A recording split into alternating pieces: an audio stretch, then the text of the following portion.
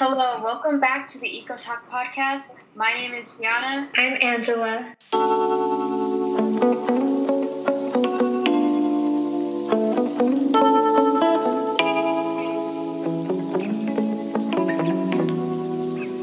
The objective of this podcast is to start conversations and spark a bigger change within our community. Today, we are going to cover information on vaccines and how viruses shape our world. We have two very special guests to give us some insights, Ms. Kumar and Mr. Negan. So this is a very prevalent topic that we want to talk about during this unprecedented time of how we can all stay safe and create a better community. We also want to break any misinformation about vaccines and talk about the science behind it, as well as viruses. And so we hope we can give you some foundational information that will be useful for all of us to know as individuals. Okay, we have a total of 7 sections to discuss today. So for our first section, we want to talk about just some foundational knowledge of how do vaccines work and what goes into a vaccine. Vaccines basically prepare your body to recognize external threats. So it's your own immune system that does the work, but when you get a vaccine, it's usually either a weak version or a dead version of some pathogen. Maybe it's a virus, maybe it's a bacteria. So then your body recognizes what it is, destroys it, and so the next time you get it, and maybe you get a full case of it, your body very quickly goes into action and your immune system suppresses and destroys that pathogen before you have a chance to get really sick. I think, that's really well said. And I think, I guess I would just maybe add, a vaccine is kind of like your body has seen the disease already. So our body has 2 ways of dealing with pathogens or diseases when we see them. The first is your your unspecific or your immune system, which basically is the one that gives you the fever and the chills and the headache and the body aches, because that's your body's response to a pathogen. If you take a vaccine, it gives you a weak version, or in the case of the new mRNA vaccines, it gives you just a piece of the virus that doesn't make you feel sick, but your body can build the immunity to that specific thing so that you don't actually get sick.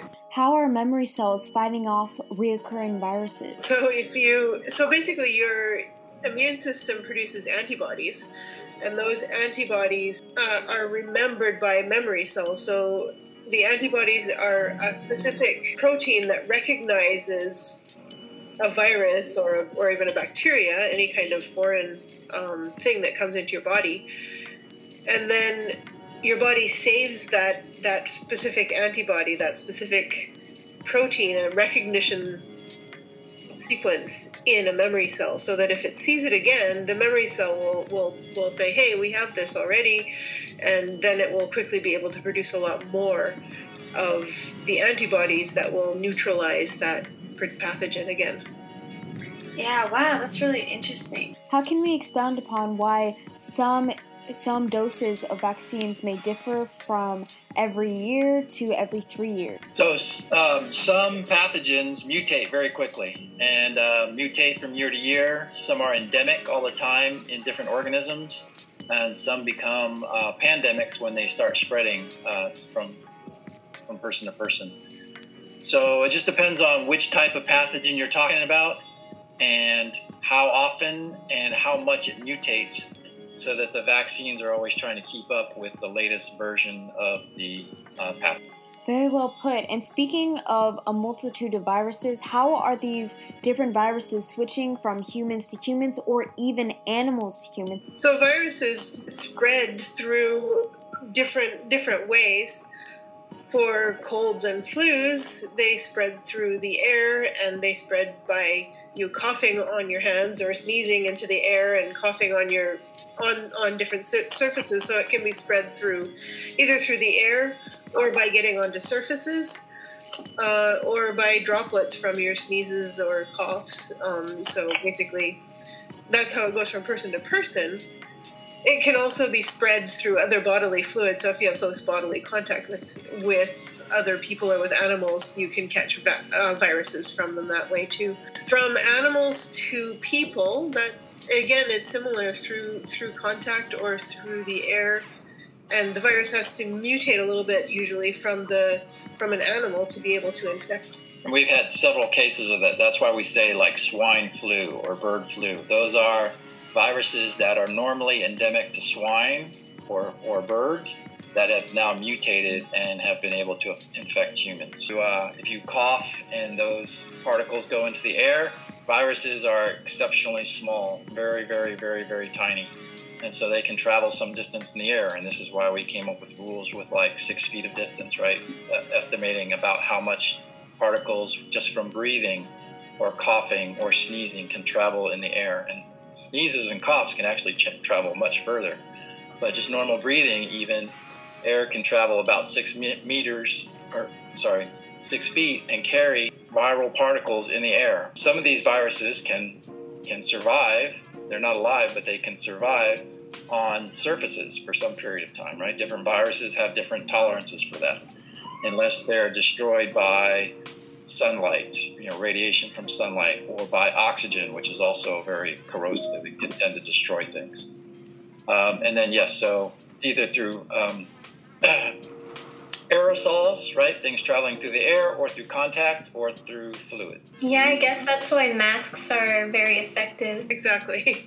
Masks really stop a lot of the particles. They stop the particles and even some of the aerosols. So aerosols are really tinier droplets of water than particles, and little droplets when you sneeze or when you cough. Those will be caught generally by your mask, and even when you're breathing out water vapor and very small tiny aerosols, which is even smaller particles of water that can carry viral particles. So those get caught in your mask, and so that's why masks are effective. And moving on to the other section that we wanted to cover is, how have vaccines been effective in the past?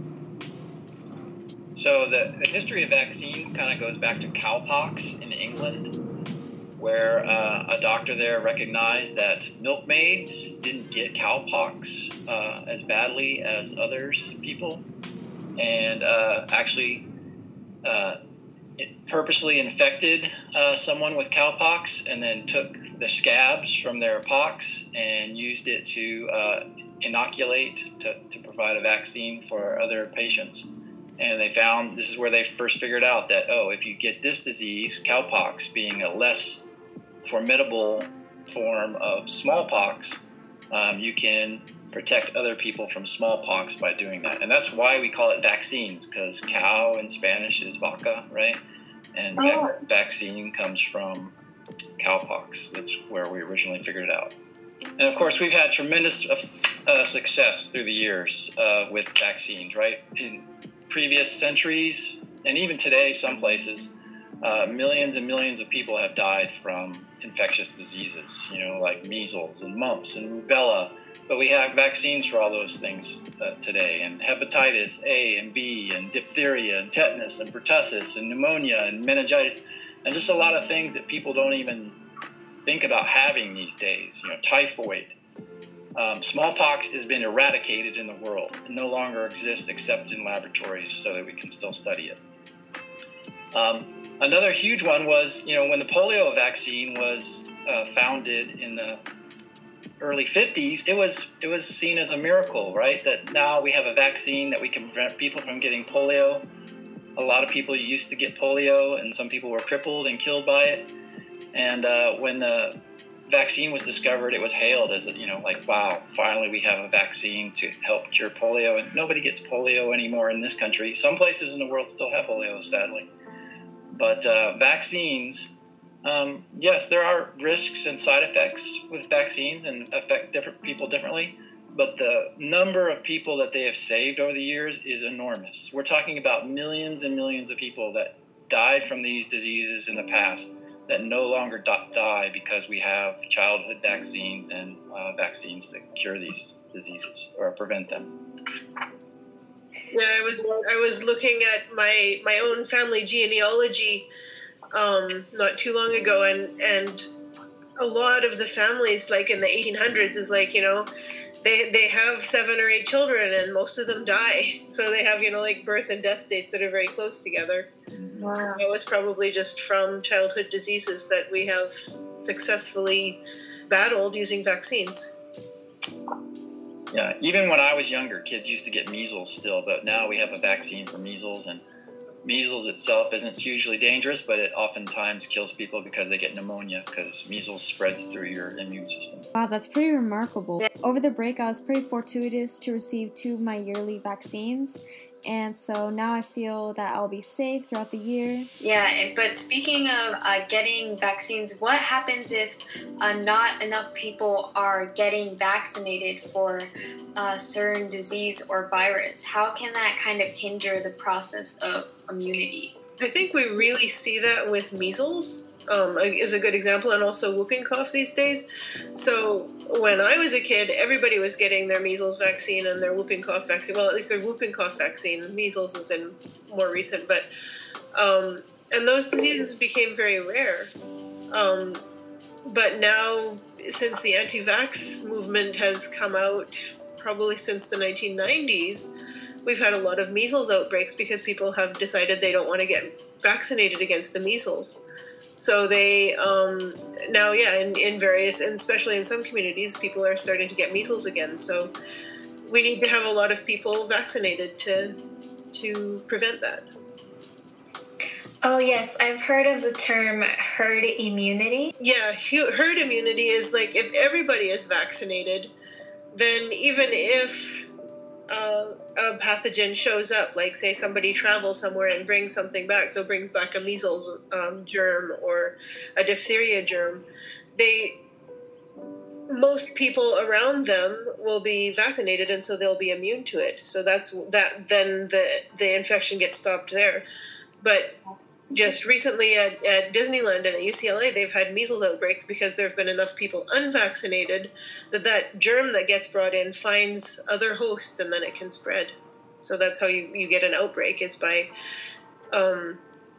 if you have enough unvaccinated people in a population, then the germ can spread. Whereas if you have a high enough level of vaccination, and they think about 70% usually is enough, although that's a little low for something that's as contagious as measles. And it looks like Delta strain of COVID is also getting more and more contagious, maybe not quite as much as measles now, but we have to have a high percentage of people immune.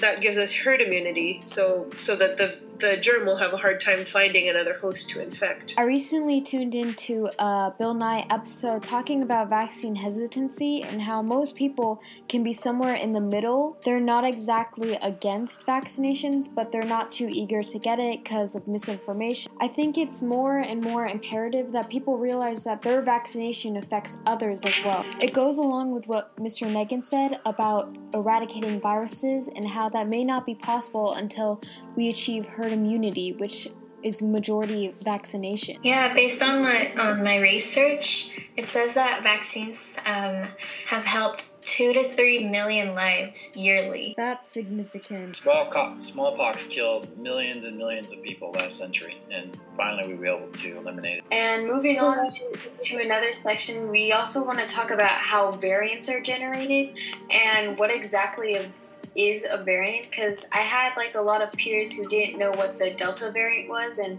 what it meant for the pandemic. So what is a variant? So every time DNA or RNA copies itself, there's usually slight errors in the copying. DNA does a really good job of copying itself, so there's not as many errors, but there's a few.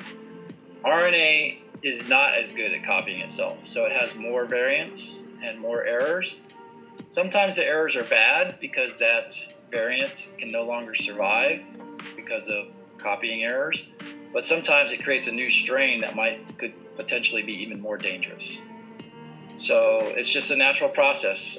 Copying DNA, copying RNA, errors occur, and sometimes they don't allow that organism or virus to survive, but sometimes they do create new variants that could potentially be more dangerous or just different in some way. And your body can't recognize how to fight them as well. In order for variants to come, the virus has to reproduce, because the errors that it makes only happen when it reproduces itself. So if we stop the virus from reproducing and getting new hosts, and it reproduces millions of times in each host, so the more people that get sick with COVID and that have COVID, the more chance there is that a variant will come, which is basically a mistake that in the reproduction, and that variant will come. And if the variant is successful, like Delta, it will be more contagious and won't spread. If it's less successful, then it will just die out. But that's really the concern of people not being vaccinated, and because we allow it to spread and reproduce, and then variants can come. Yeah, that's a really good response. And moving on to section 4, how can certain viruses that are more dormant be good for life and sometimes crucial for shaping? So viruses, variety in general is good for life, right? Because variety produces many different variants that then when the environmental conditions change, maybe some of those variants are better suited for that environment and can survive. And through the history of life on Earth, we suspect that viruses have infected different organisms in different times and injected part of their DNA or RNA into these new organisms, which created variety. So they estimate that humans have about as much as 4% of our DNA is from a viral source at some point during our evolutionary history. So even something as that can be as deadly as viruses has had its benefits through the course of history. And today we use viruses to do our own work by inserting genetic code to maybe possibly cure certain diseases. We use polio virus to help defeat brain cancer. So all life is interconnected. Some life forms have negative consequences involved with them, but altogether we're all interconnected, and there's a lot of positive benefits to life forms and even viruses. Yeah, that reminds me how in Ms. Kumar's class we were talking of if viruses were alive or not, and it's a debate, isn't it? There can be some debate. Some scientists say the main argument against them being alive is they don't have metabolism, right? They don't use energy. They don't maintain homeostasis. They don't grow and develop on their own, and they can't reproduce on their own. But some people might argue, well, it's part of their stage of life that they only are alive when they are actively part of a cell and reproducing as part of a cell. But most scientists, I would say, they're not alive because they don't meet all those characteristics of life I mentioned. Yeah, I remember doing one of my article reviews on how viruses can actually contribute to diversity in life, and that was pretty kind of interesting to learn, because oftentimes we put like viruses, like especially with COVID-19, as this is a terrible thing that only hurts life. I wish viruses never existed. But yeah, this was pretty interesting to learn about. It's really interesting because viruses, there's several different types of viruses, and some of them have actually have RNA as their genetic code instead of DNA. So most life forms have DNA, and viruses, there's a whole class of viruses called retroviruses, which have RNA, and they from them we've learned how things can get inserted into the DNA and changed around and switched around, and that switching around introduces variability, as Mr. Niggin was saying, which is really important to life, because if you don't have variability, you can't adapt to new situations, which is really important to survival. We also have viruses that attack bacteria. So, most bacteria are helpful or benign, but some bacteria are harmful. And at the same time, there's viruses out there destroying bacteria. So who knows what the overall balance is. That it may be very important that there's viruses in the world killing bacteria. Yeah, it's all about that balance too. Important to be able to listen to people and hear what their concerns are, so that we can help them understand really what science has to say and why it might be more important to be vaccinated. And especially with having good mandates like keeping your mask on and also tracking where which students are sitting next to each other in classrooms, I think is also important, because I think we've started to get a little bit more lackadaisical because we started thinking, oh, the pandemic's over, but still, it's still going on and people are still getting COVID, and so I think that's a good reminder to still stay safe regardless. You know, all vaccines and things you put in your body have potential side effects and might affect different. But we kind of need to weigh, like, how important is individual freedom compared to how important is public safety. And that can be a tough debate, right? Because we do value our freedoms, but of course public safety is very important also. I mean, we don't allow people to just go around and cough on people or sneeze on people or spit on people. But that is actually happening at a lower level if you don't wear a mask, or if you're not vaccinating, you're potentially spreading a virus to somebody else, you know, not meaningfully, but you just can't help it because you're breathing and spreading that virus unless you get vaccinated. I think, if I can just add also, like, one thing that helped me understand at the beginning why we should wear masks and use masks is because we're not just protecting. I don't wear a mask really to protect myself. I wear a mask to protect my community.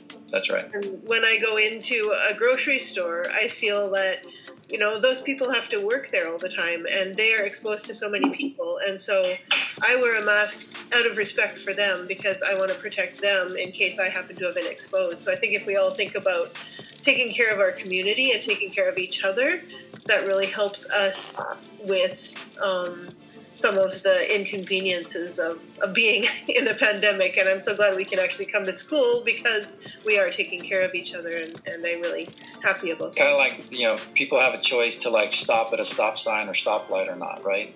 And if they decide not to do that, they're putting other people at risk and themselves at risk. So again, that would be an individual freedom. Like, oh, I don't stop at stoplights. That's for other people. But in some cases, we need to put public safety first, right? So we have to weigh, you know, where's the appropriate balance between individual freedoms and public safety. I also like to compare different sources and see, you know, like who published this and where did they publish it and who paid for their research. Right. Those are things to look at when you're considering sources. And also, who's going to benefit from a piece of information as well. Yeah. I think if I can mention a couple of other misinformation things that I thought of. One is that a lot of people think that mRNA vaccines, which are the most effective vaccines against COVID, are very new and untested. And in fact, we've really been looking at mRNA technology since the 1990s, and we're looking at how can mRNA be used to fight cancer. And in SARS-1, which is the original COVID, they really have been intensively looking at using mRNA vaccines for this type of illness. And so there actually has been quite a lot of research being done on mRNA vaccines. So I just wanted to throw that out there. Yeah, that's a great point. And I think with that being said, in general, just stay safe and be well informed. Thank you so much, Mr. Negan and Ms. Kumar, for joining us on this podcast and giving us so many great insights, not only for us and Eco Club, but also for any listener and our school community. I just hope that that we've defeated diseases in the past, so hopefully we'll turn the corner at some point on COVID and get back to some level of normality. So thank you so much for tuning into this podcast, and stay safe. Yeah. Better safe than sorry, get vaccinated, and masks save lives.